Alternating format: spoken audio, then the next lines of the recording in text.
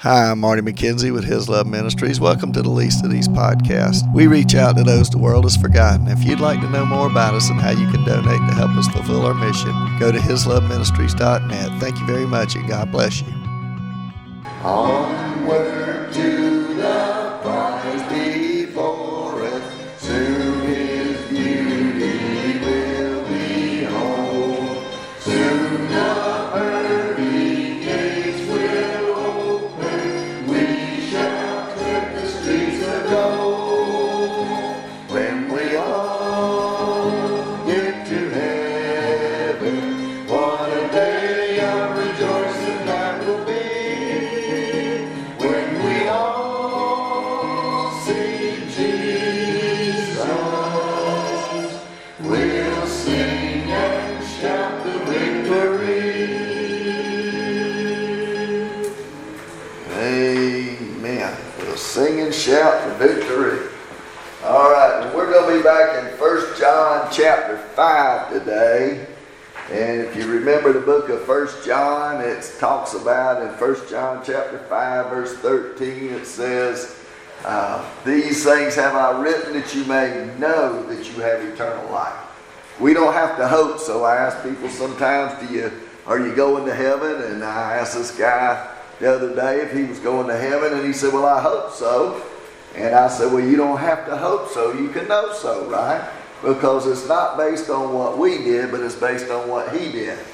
If it was based on what we did or didn't do or could lose it or whatever we did, we'd mess up every day. We'd never get to heaven, right? But the bottom line is Jesus paid it all, as we sang earlier. Because He paid it all, we have to ask Him to forgive us, ask Him to save us, because He died on that cross for our sins. He was buried. He rose again the third day. And we put our trust in that and that alone. And when we do that, and we call on His name and say, oh God, forgive me, I'm a sinner, save me. And we throw ourselves on the mercy of God. He says, oh Marty, He says, whoever calls on the name of the Lord shall be saved. He says, whoever believes has eternal life. And over and over and over again, He says eternal life is not in a place, but it's in a person. It's in Jesus Christ, right? And when you know Him, and He knows you because you trusted in Him, you're headed to heaven. You've got eternal life right here, right now, and you can have joy and peace and abundant life in spite of all the things that are going on, right?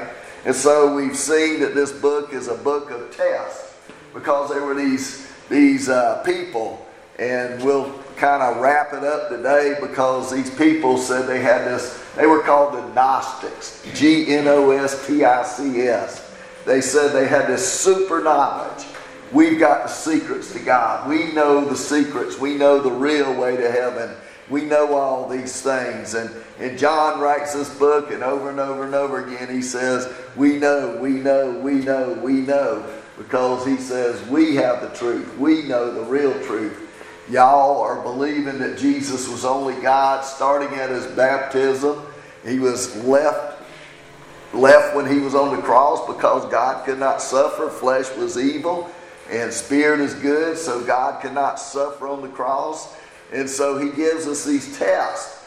And what He's trying to do is help these believers to know that they have eternal life, but also to be able to spot the phonies that are around them, that are spouting all this nonsense and saying all these crazy things about, well, you know, you can live any way you want to and get to heaven, or I don't have sin, or I used to sin, or sin, what's that?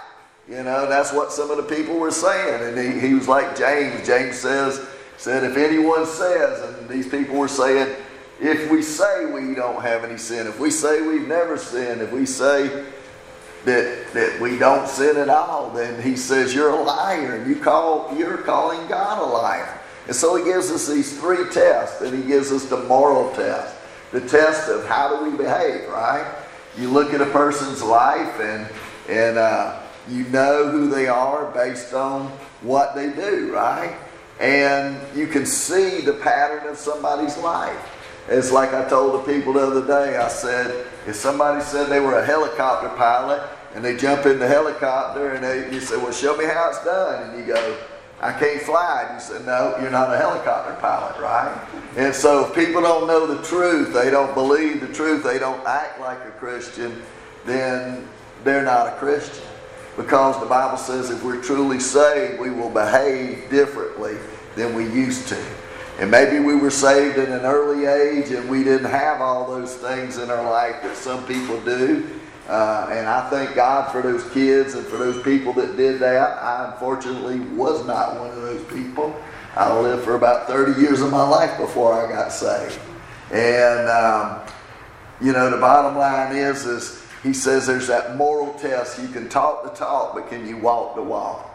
And it's not a matter of saying, I'm going to make it, I'm going to do it, I'm going to force my way, and I'm going to somehow do this and not do that. The Bible says if you know God, you love His commandments, and His commandments are not burdensome. And you do those things because you love God and you want to obey Him, right? I've told y'all before, if you love somebody, there's the test of love. If you love somebody, what do? You want to please them, right? And you don't, nobody says, Marty, you need to please them. You do it because you want to. You do it because you love them. And Jesus said, why do you say that you love me and you do not do what I say? So there's the test of loving God and loving the brethren, loving the brothers and sisters in Christ. And then lastly, there's the test of believing that Jesus is who He said He is. That He's all God and He's all man and He did everything He said He was going to do. And so He kind of about finishes the book like He did He started, He says, that which was from beginning, which we have heard, we've seen with our eyes, we've looked upon, our hands have handled concerning the word of life. And He says, and the life was shown to us, and we have seen and bear witness, and declare to you that eternal life which was with the Father and was shown to us. That which we have seen and heard, we declare to you that you may have fellowship with us. And truly our fellowship is with the Father and His Son, Jesus Christ. And these things we write that your joy may be full. So when we know Christ, we can have joy and peace and abundant life, right? And so last week talked about an uncomfortable subject about the sin unto death, right? And one man said that if you think you've done it, then the likelihood is you haven't. Because the person that's sinning and ends up being disciplined by God, sick and weak, and ultimately taken out of this world by God, is the one that has lost all care whether what he does or she does is right or wrong, and doesn't care at that point. And so God has to discipline them, and finally, if they don't obey, He takes them out of this world. And so when we get to verse 18 today, we saw last week there were two we knows. We know that He hears us if we pray, and we know that He hears our prayers, and we know that the confidence, we ask anything according to His will, He hears us. And so this week we're going to see three more we knows. We know that whoever is born of God does not sin, but he keeps himself, and the wicked one does not touch him. We know that we are of God, and the whole world lies under the sway of the wicked one. And we know that the Son of God has come and has given us an understanding that we may know Him who is true, and we are in Him who is true, in His Son Jesus Christ. This is the true God and eternal life. Verse 21 says, little children, keep yourselves from idols. Amen. So in verses 18 to 21 of chapter 5, we're going to see three knows. First of all, we know that the true believer does not sin. In other words, practice sin. The second thing is that we know that we're of God. And the third one is that Jesus has come, and we know the true God and His Son whom He sent. And so let's look at the first one. We know that whoever is born of God does not sin, but he who has been born of God keeps himself. And that really should be translated, God keeps him, and the wicked one does not touch him. So when we look at this, we see that we know that whoever is born of God does not sin. Remember when we were back in chapter 3? Maybe you don't remember back that far, but back in chapter 3, John said that this is practice, right? This is the walk. This is the pattern of our life. He's not saying that we never sin, because remember the great Apostle Paul. He'd been a Christian for about 30 years when he writes the book of Philippians, and he says, I have not arrived, I have not made it, I have not attained, but I press on towards the goal, towards the prize, towards the upward calling of God in Christ Jesus. Remember, he says in Romans 7, the things I want to do, I don't do, right? And the things I don't want to do, I do those. Who shall deliver me from this body of death? So the bottom line is we sin as believers, but the bottom line is that's not the pattern of our life. One man said, I've heard this over and over, one man says, I sin all I want to, and I don't want to. I don't want to sin. But the bottom line is sometimes we sin. David said, cleanse me from my hidden sin. Sometimes we do things and we don't even know that we did them. And, I say sometimes we kind of fall back into, like go into just a mode of living life, and you kind of get in this mode and you're going about your business. And sometimes when I think I'm doing the best is when I find out I'm doing the worst, because I think I'm doing good and then I find out I'm not doing good, I'm doing bad. But see, the bottom line is all of us are going to sin here and there. And sometimes it's because we want to, and sometimes we do things, get mad with somebody, and we sin or are nasty to them or mean to them or say things we shouldn't say or whatever it is. But we all sin. But the pattern of our life, if we're truly Christians, somebody said it's not that we're sinless, but that if we're truly Christians, we sin less and less and less. That's the pattern of our life. That's our walk. That's who we are. And it's because we want to please God. It's because we want to do right. And we don't always do it, but it's our want tos. I tell somebody, when you get saved, when God changes you and saves you and forgives you, your want tos change. You used to want to do bad things, and now you want to please God. You don't always do them, but you want to, right? And that's what it's all about, is doing what God wants us to do. And we do it not because we have to, but because we want to. And so he says that whoever is born of God does not sin, but he who has been born of God is kept by him, and the wicked one does not touch him. And what does that mean? We know that the devil sometimes, the Bible says that the devil is like a roaring lion roaming about, seeking whom he may devour, right? But the bottom line is remember Job? And the devil and the angels came before God, and God said to the devil, he said, have you seen my servant Job? He's an upright man. He hates evil and he does what is right. And the old devil says, but Job, he's a paid lover, basically. He says, take that hedge around away from him. Take some of the stuff that he owns. You've given him everything, and take all that stuff from him and see what he does. And God begins to let the devil take those things, and he takes his kids and his cattle and his servants and his all his possessions, and finally his health. And he says, naked I came from the womb, and naked I go. He said, blessed be the name of the Lord, right?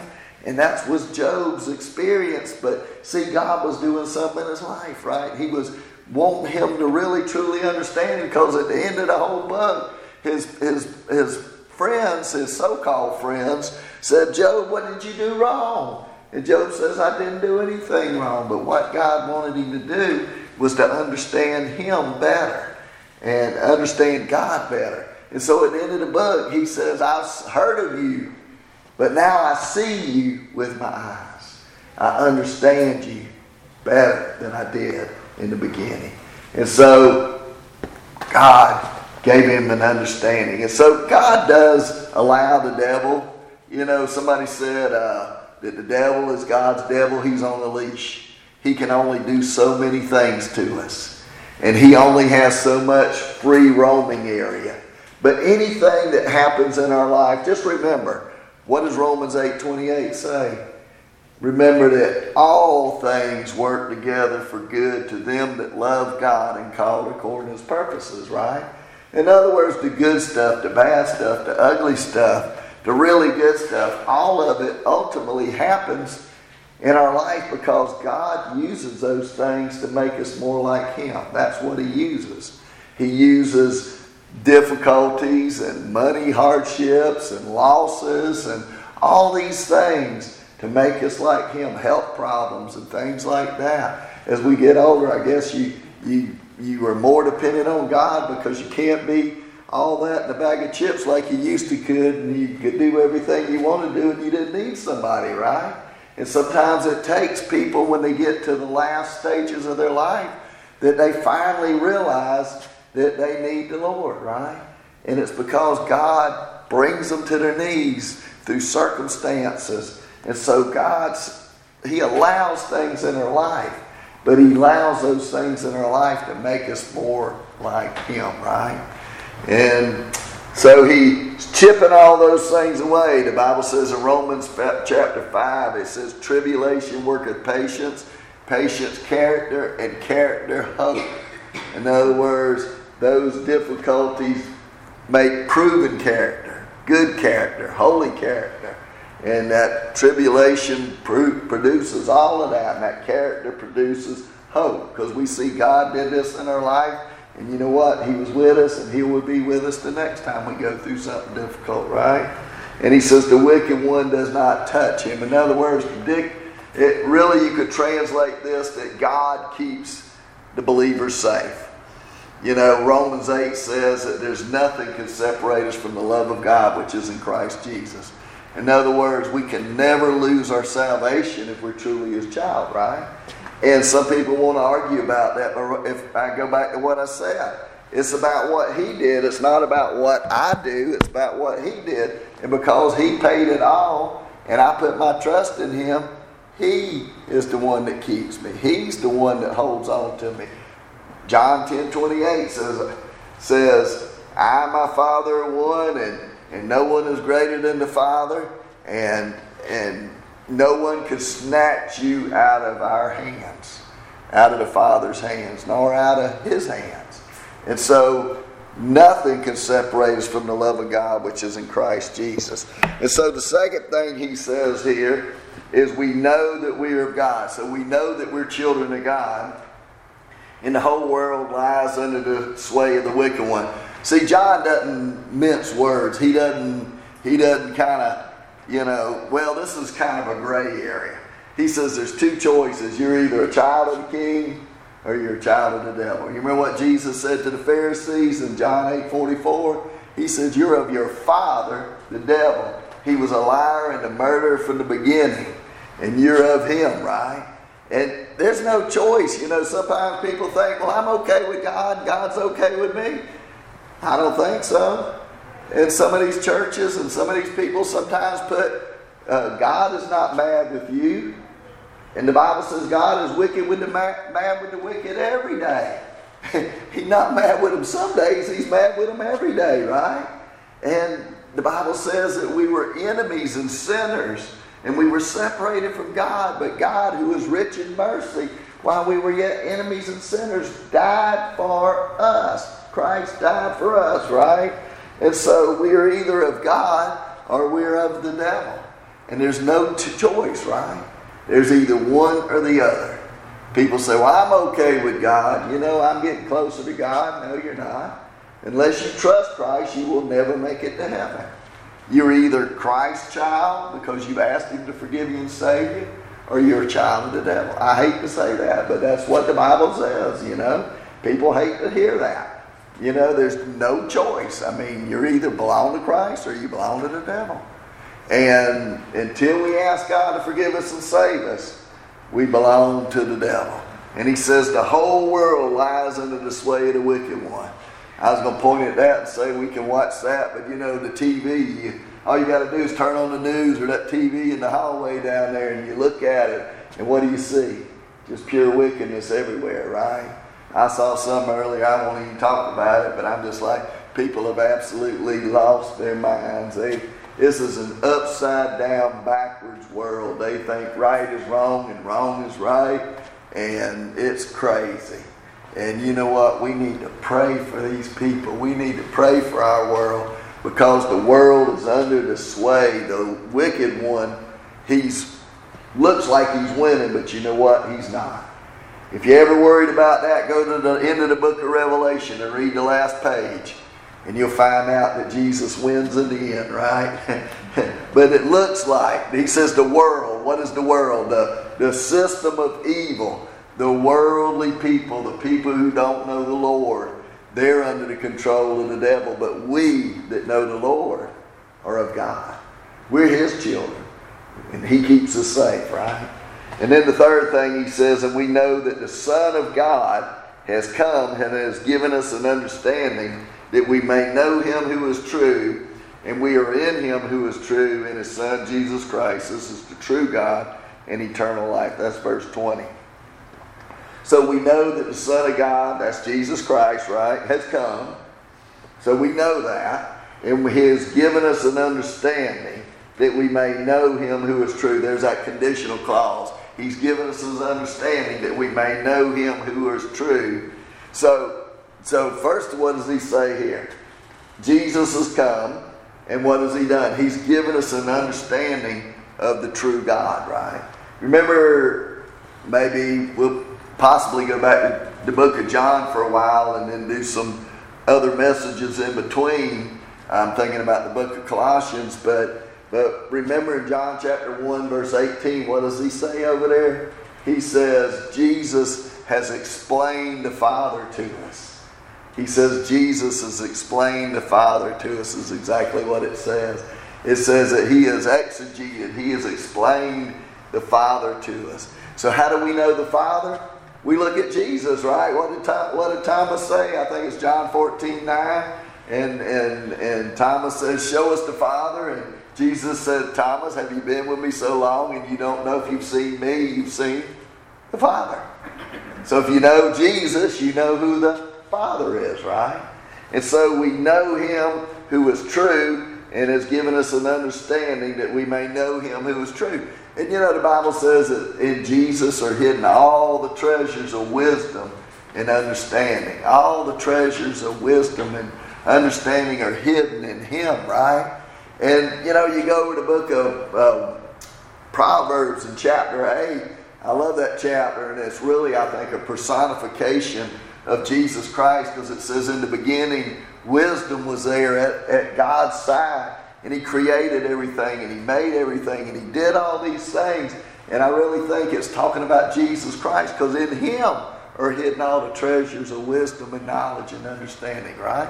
Jesus has that all in him because he is God, that we may know him who is true. There's only one true God, right? There's one true God. Everything else is idols, right? Everything else is junk. Everything else is worthless. I wish I could have understood what that guy said on the back of his shirt yesterday. I was coming back from mailing our newsletter, and I got behind a guy on a motorcycle, and he says, bow down to your empty God. Below it, he had a pentagram. So I don't know if he was saying bow down to your empty God and the devil is an empty God, or he's saying bow down to your empty God and my true God is the devil. I don't know which one he was saying. I wanted to stop him and ask him, but then I didn't really want to stop him and ask him too. You know, but anyway, the bottom line is all else is emptiness. Everything else is false. You know, all these people, they make all these gods and all these temples, and they go into their temples and they bang the gongs and they bang the bells and they do all the stuff. You say, well, why are you doing that? I'm waking my God up. Why do you need to wake your God up? My God's always awake. My God always hears. My God's always there. My God never doesn't hear me. He's never busy. He always is paying attention to me. Right? And so that's the kind of God we have. And he says, we are in him who is true. Not only do we know him who is true, but we are in him, right? The Bible says that we are in him and he is in us. Remember, Jesus said, if I go to the Father, I will send the Comforter, the Holy Spirit, and he will be with you and he will be in you. And so the moment, we've talked about this over and over again in Ephesians 1:13, it says the moment you get saved, the Holy Spirit comes to live in you as a down payment, as an earnest money, as a promise that one day God's coming back to take us to heaven, that we belong to Him. That's the promise. In the Old Testament, God walked with man in the garden. Then he lived in a temple with them, right? Or was the Shekinah glory in Egypt, and the cloud by day and the fire by night. And then he was in the temple as the Shekinah glory. And then he walked on the earth as Jesus with the people. But now He lives in us and through us. And that's how we can live the Christian life, because we have the power of God. Because He lives in us and through us. You know, that's what Paul said over there. Let me turn over there real quick and see if I can get to it. I guess I had always seen this verse, but I never really understood it till the last few days. I've been reading Galatians over and over and over again. And it's like Paul said, I have been crucified with Christ, Galatians 2:20-21. He says, I have been crucified with Christ. It is no longer I who live, but Christ lives in me. In the life which I now live in the flesh, I live by faith in the Son of God, who loved me and gave Himself for me. I do not set aside the grace of God, for if righteousness comes through the law, then Christ died in vain. So if righteousness comes from something we can do, from the law or anything else, Christ died in vain. He could have just stayed in heaven, right? That's what I say all the time. And so he says here, this is the truth. He says, we know Him who is true, and we are in Him who is true, in His Son Jesus Christ. And I think he's saying this is the true God and eternal life. He's saying there's a true God and eternal life, and Jesus Christ is eternal God and true life, right? So what does he say in John 17, verse 3 or 5? He says, this is eternal life, that you may know Him, the true God, and eternal life. Jesus Christ is the true God and eternal life. Yes, the Father is, but the Son is too. And then he finishes and says, little children, keep yourselves from idols. Amen. And so John finishes the book and said, look, he said, these people have been trying to distract you and move you and do all these things in your life with all these crazy ideas and all these things. He says, keep yourselves from idols. You know, there's a sense in which, you know, God does protect us, but what do we have to do? We can't just do anything we want to do, can we? There was old preacher J. Vernon McGee, maybe y'all know that name, but he said, my death is so set in the will of God that I could step out in front of a truck and I wouldn't die. He said, son, you step out in front of a truck, you're going to die. That is your day, you know, because God doesn't protect us from stupidity, right? I mean, you know, if I go out and do something wrong and I cut my arm off and because I went out and got drunk or something and I cut my arm off, then, you know, God is not going to grow me a new one but just because I'm a Christian, right? But he does protect us. But you know what? We have a sense in which we have to look out for ourselves and humble ourselves under the mighty hand of God. He says, humble yourself. He says, submit yourself to God, resist the devil, and then what? He will flee from you. So the first part is to do what? Submit yourself to God, right? Then you resist the devil, because how do you resist the devil? By first saying, God, I need to do what you want me to do, and I'm submitting myself to you. Then you can resist the devil. But you know, sometimes people say, well, I'm going to charge hell with a water gun, right? And sometimes you need to just back off and stay where you at. Some of these people want to go attack big things and say, I'm going to go chase hell down and I'm going to do this and I'm going to do that. You know what? That's God's job. God says stand. Stand therefore, and having done all, to stand and withstand. He says that you may be protected from the evil one, right? And that's what God wants us to do. And so we have to use common sense. And we have to make sure that things don't become idols in our life. And anything can become an idol. A family member, a grandchild, great-grandchild, You know, we don't want to miss our favorite TV show, so we don't go to church or whatever it is. You know, anything can become an idol. An idol is anything that we put in front of God, right? That it becomes more important than God. And so anybody can fall prey to those kind of things. And that's why he says, little children, there it is, you little children of God, keep yourself from idols. Look out, because the devil's roaming about, seeking whom he may devour. Well, let's pray. Father, we thank you for this time. We thank you for this book.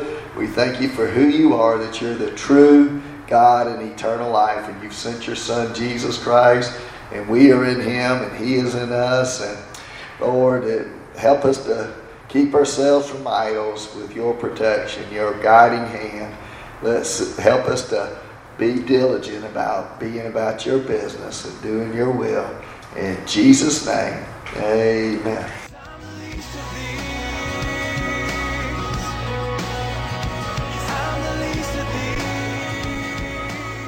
Hi, I'm Marty McKenzie with His Love Ministries. Please help us reach out to those the world has forgotten. Everyone we minister to is locked up in some way, shape, or form. Those in the nursing home facilities are locked up in bodies that do not work, in a wheelchair and a bed. We minister to children and youth who are locked up because of behavioral problems. Some have told us we want to have a real family because their parents have lost or given up custody of them. Other kids are locked up because they've committed crimes. We also minister to those locked up at the jails and the prisons, to those locked up in addictions to drugs, alcohol, depression, and suicidal thoughts, to those locked up in a variety of other things that keep them from becoming who Jesus wants them to be. He came to give us abundant life, joy, and set us free, and these people that we minister to are not free. Our desire is to show them, whatever their background, no matter what they've done, to see how much God loves them. We seek to help them receive forgiveness and freedom from their sin in Jesus Christ. We minister in the local area of Savannah, Georgia, and surrounding Effingham and Chatham area. We have recently expanded our ministry to the Lexington, Columbia, South Carolina area. We do over 2,000 services every year. We hope and pray that you will support us in some way so we can continue our mission. Go to hisloveministries.net and click on the Donate Now button, or send it via regular mail to Post Office Box 1881, Lexington, South Carolina 29071. We hope and pray that you will do that. Thank you, and God bless you. And you shall know the truth, and the truth shall set you free. John 8:32.